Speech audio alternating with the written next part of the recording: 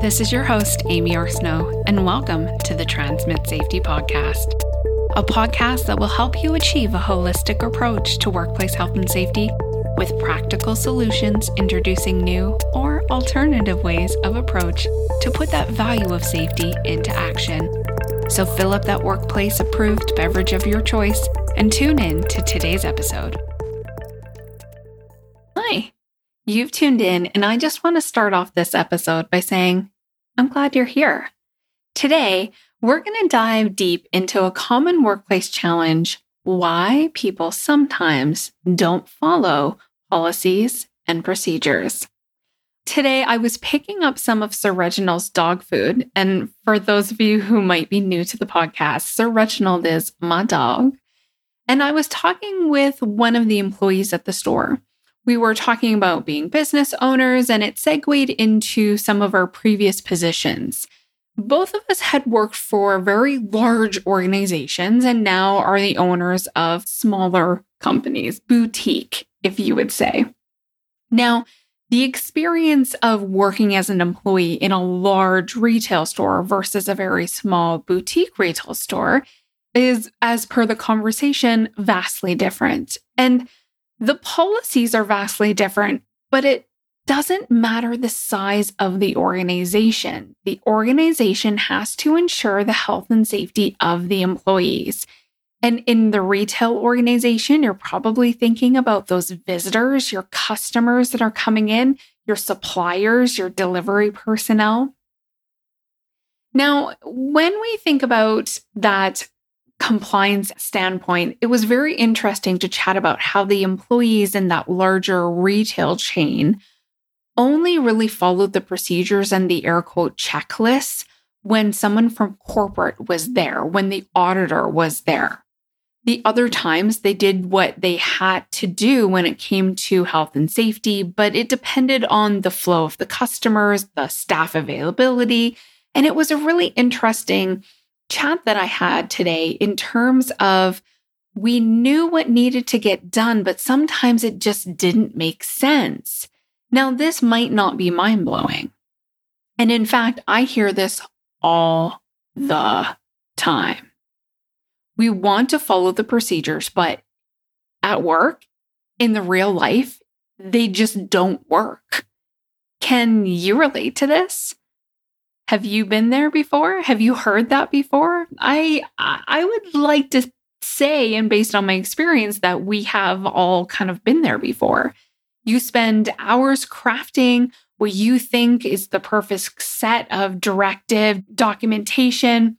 You have a fantastic procedure, and only to find out through observations or feedback that people aren't following them. And it can be frustrating, but fear not. I've got 5 reasons why your directive documentation might not be working, and maybe some things to think about to give it a fix. Now, number 1 is the lack of clarity. Your policies, your procedures, they might not be filled out for your audience. And I've talked about this before in previous podcast episodes. You need to write your documentation for your audience. And when we think about the languages that we decide to use, and I'm talking about the safety ease language, the acronym language, the technical language, writing paragraphs instead of bullet points, you need to ensure that the directions that you are given are clear and concise. Now, a name that we all know or is very common in our health and safety world is Peter Drucker, who wasn't really in health and safety, but more just a management consultant. But we've globbed on to Peter Drucker's kind of some of their notions. And one of the quotes from Peter is, "The most important thing in communication is to hear what isn't being said." This means that clear communication isn't just about the words, isn't just about what people are saying. It's what they're not saying when it comes to communicating your policies, your practices, your procedures, your standards. So how do you fix this? Taking a look at your documentation Try to break down those complex processes, have more clear step-by-step instructions in simple language. Consider using visual aids, flowcharts, diagrams. There are some even standards that are out there to help you write technical procedures and safety documentation.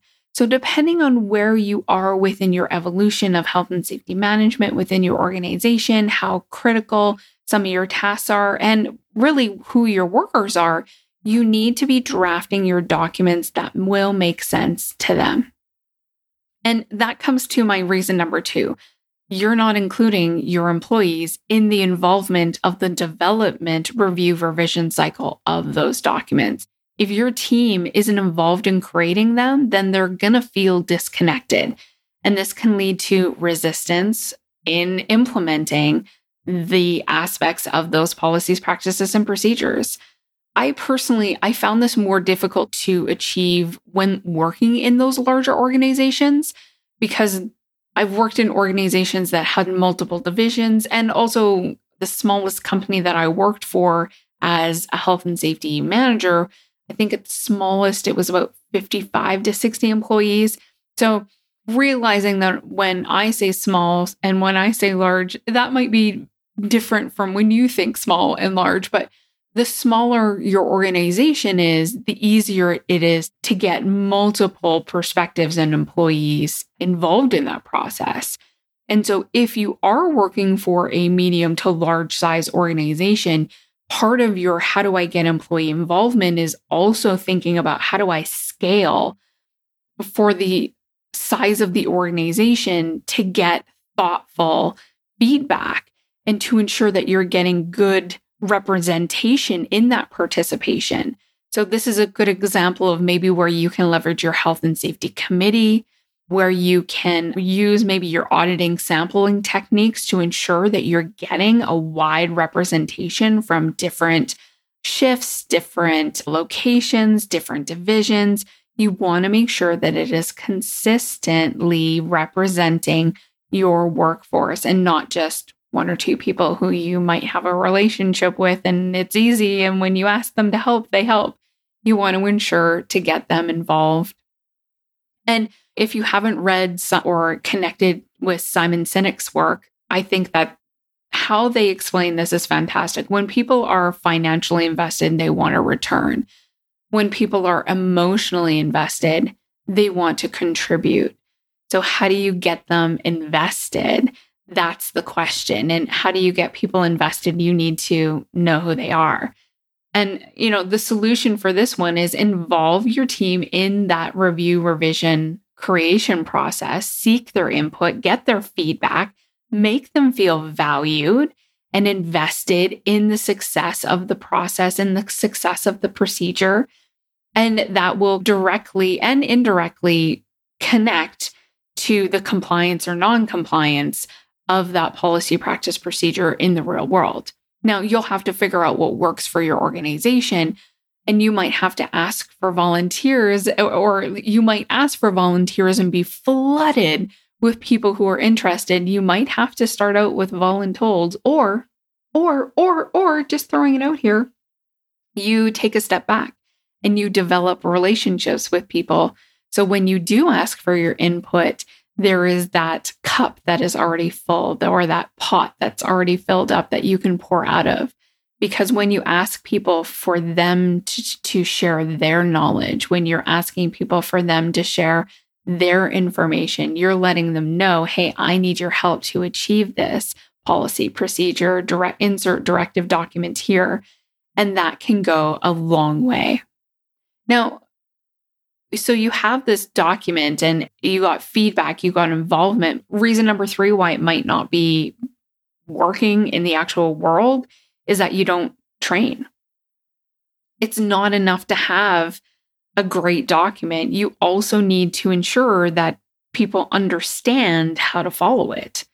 If you just assume that they're going to figure it out on their own, you are definitely setting yourself up for disappointment.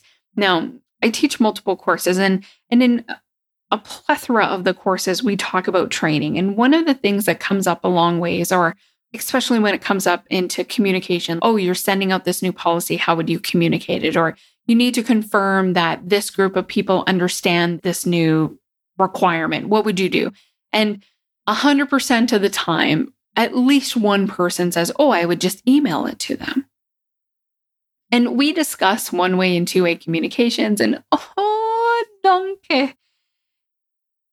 Do I cringe when I see people say, oh, I'll just email it to people? I'm going to raise my hand up here and say, I do not 100% of the time read 100% of the emails that I click on. And I definitely don't read it, absorb it, process it to a level of understanding.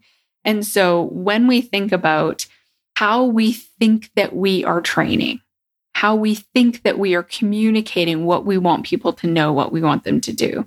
It's funny because I've had to start to say and have these conversations with some of my clients and in these training courses is that just because somebody signs into a safety meeting sheet doesn't mean that they actually understood what was in the safety meeting. It simply means that they were sitting, they were present during the time that that instruction was there. Having a process to instruct, coach, mentor, train, and validate, that is so important. And, most importantly, I think that it's also important to show me the money. So invest in those thorough training programs, take the time, take the money, the effort that it is going to be needed to conduct those workshops, create those online modules, provide those one-on-one coaching sessions, whatever type of training that is going to make the most impact to your particular employees. Now, competency check here. Competency check. Because often, and I say that as like a disclaimer, but often I see health and safety practitioners and professionals put together an internal air quote training program and then go, well, it's not working, it's not sticking, and I don't know why. So competency check here. Consider the fact that you might not have the qualifications in course development or adult learning principles. You might not have the qualifications, the training, and the experience to develop internal training programs. So just a little bit of a side note here, competency check. Maybe consider that you are not having the right skills in order to do that. And part of our code of ethics is professional growth, professional development. This might be something that you add on to your docket of professional development training that you go into. How do you actually develop an adult learning training course? How do you actually develop a needs analysis for the position for that task? So a little bit of a sidebar, but I think it's important because this is an example where you might want to check your competency, especially if you're getting consistent feedback that there is a non-compliance after you've completed training. Now, the next thing that I want to talk about is the fact that your documentation could be old. It's not what's current. It's not what's relevant. Policy equipment has changed. Number of people available have changed. The work scope is different. So make sure that your policies and your procedures are current. They evolve over time so that they aren't irrelevant. They aren't old. They are keeping up with the pace of the changes that occur, because your employees might be ignoring them because they no longer think that they're relevant or applicable. As an auditor, and I'm shaking my head here, this hits. This hits because this is something that I run into quite frequently. If I were to go into your documentation right now, if I were to go in and start flipping through and seeing when was this document created, when was it reviewed, when was it revised, what was the process of that, is your review revision cycle simply just a pencil whipping process? Or do you have a legitimate review revision process for your documentation? Do you have a change management process? Now, here's the thing. That the easy solution is to create some sort of schedule to ensure that all of your health and safety policies, practices, procedures, standards, They are regularly reviewed and updated with that employee involvement, followed up by training so that it flows together, ensuring that if there's an industry standard change, how does that impact? If there's an equipment change in the field, how does that impact? If there's an organizational change, how does that impact your insert directive document here? Now, the last thing that I want to touch on, and I could definitely talk about this forever and ever and ever, is the lack of accountability. If there's no consequences for not following a policy or procedure, then why would people take them seriously? They may feel that they're there, but there's no repercussions. And if there's no repercussions, then why would I follow them? I'm going to use my own decision-making process to think whether or not something is or is not relevant. Now, I'll throw this into the podcast because this is an example that comes up quite frequently in just regular conversation, the blanket PPE requirements. Stupid employee, dumb employee, intentionally non-compliant employee, not wearing PPE. And don't get me up on my soapbox on this one, but here's the scenario. And I think a lot of you are going to be like, yeah, I can relate to this. So John works as a construction site supervisor for a small construction company. The company has implemented a safety protocol that requires all employees to wear personal protective equipment at all times on the construction site. But the company has not enforced any consequences for that noncompliance. John starts to notice that some of the construction workers occasionally disregard the PPE requirement, especially when it's hot and wearing that PPE starts to make it uncomfortable. So the workers believe that they can get away with it because there's no consequences that are coming. And some employees begin to compromise their safety, leading to increased risks. Now, here's the thing. I don't necessarily automatically believe in those blanket PPE requirements. If you are asking a worker to wear personal protective equipment, you need to justify what is the hazard, what is the risk, how does that PPE either reduce the likelihood or the severity of that potential consequence? And this is where your safety documentation will most definitely come into play. But if you are not holding people accountable, then why would they do things? Now, part of it would be they understand it's a training element. They understand the reasons why that it's there. But if there's not that direct link to the why, there can be that variance. And in terms of kind of like repercussions, I am not a fan of directly going to disciplinary action. There needs to be initial training, onboarding, monitoring, mentoring, coaching before you jump to disciplinary action. And disciplinary action shouldn't be punitive. When done correctly, disciplinary action is a learning opportunity. From the other side of things, when you see somebody following the policy, practice, procedure, or rule, you need to recognize it. You need to reward it so that there's also consistency of that reward, intrinsic or extrinsic, to know that it's there. So the options are very clear, very direct. Now, there you have it. 5 reasons why your directive document might not be working and some considerations. You need to figure out your unique organizational challenges because it's not going to be copy and paste from one company to the other. Different people have different things that motivate them. Different people have different values. Different people have different experiences. And so you need to take the time to get to know who your employees are to help figure out a way for yourself to write documentation that's going to work for them, to help figure out a way that getting their participation is going to be meaningful for them, to figure out a way to help develop training that is going to be inclusive and relatable to your workers. And finally, having some sort of clear accountability structure that is supporting more of the correct things, the positive things, the rewarding the positive compliance aspects, but also understanding that there needs to be that what happens when there is a non-compliance. So remember, clear communication, employee involvement, training, updates, and accountability. Those are the keys to ensuring your policies and procedures are being followed effectively. If you have any questions on this topic or would like me to cover a different topic in future episodes, don't hesitate to reach out. Until next time.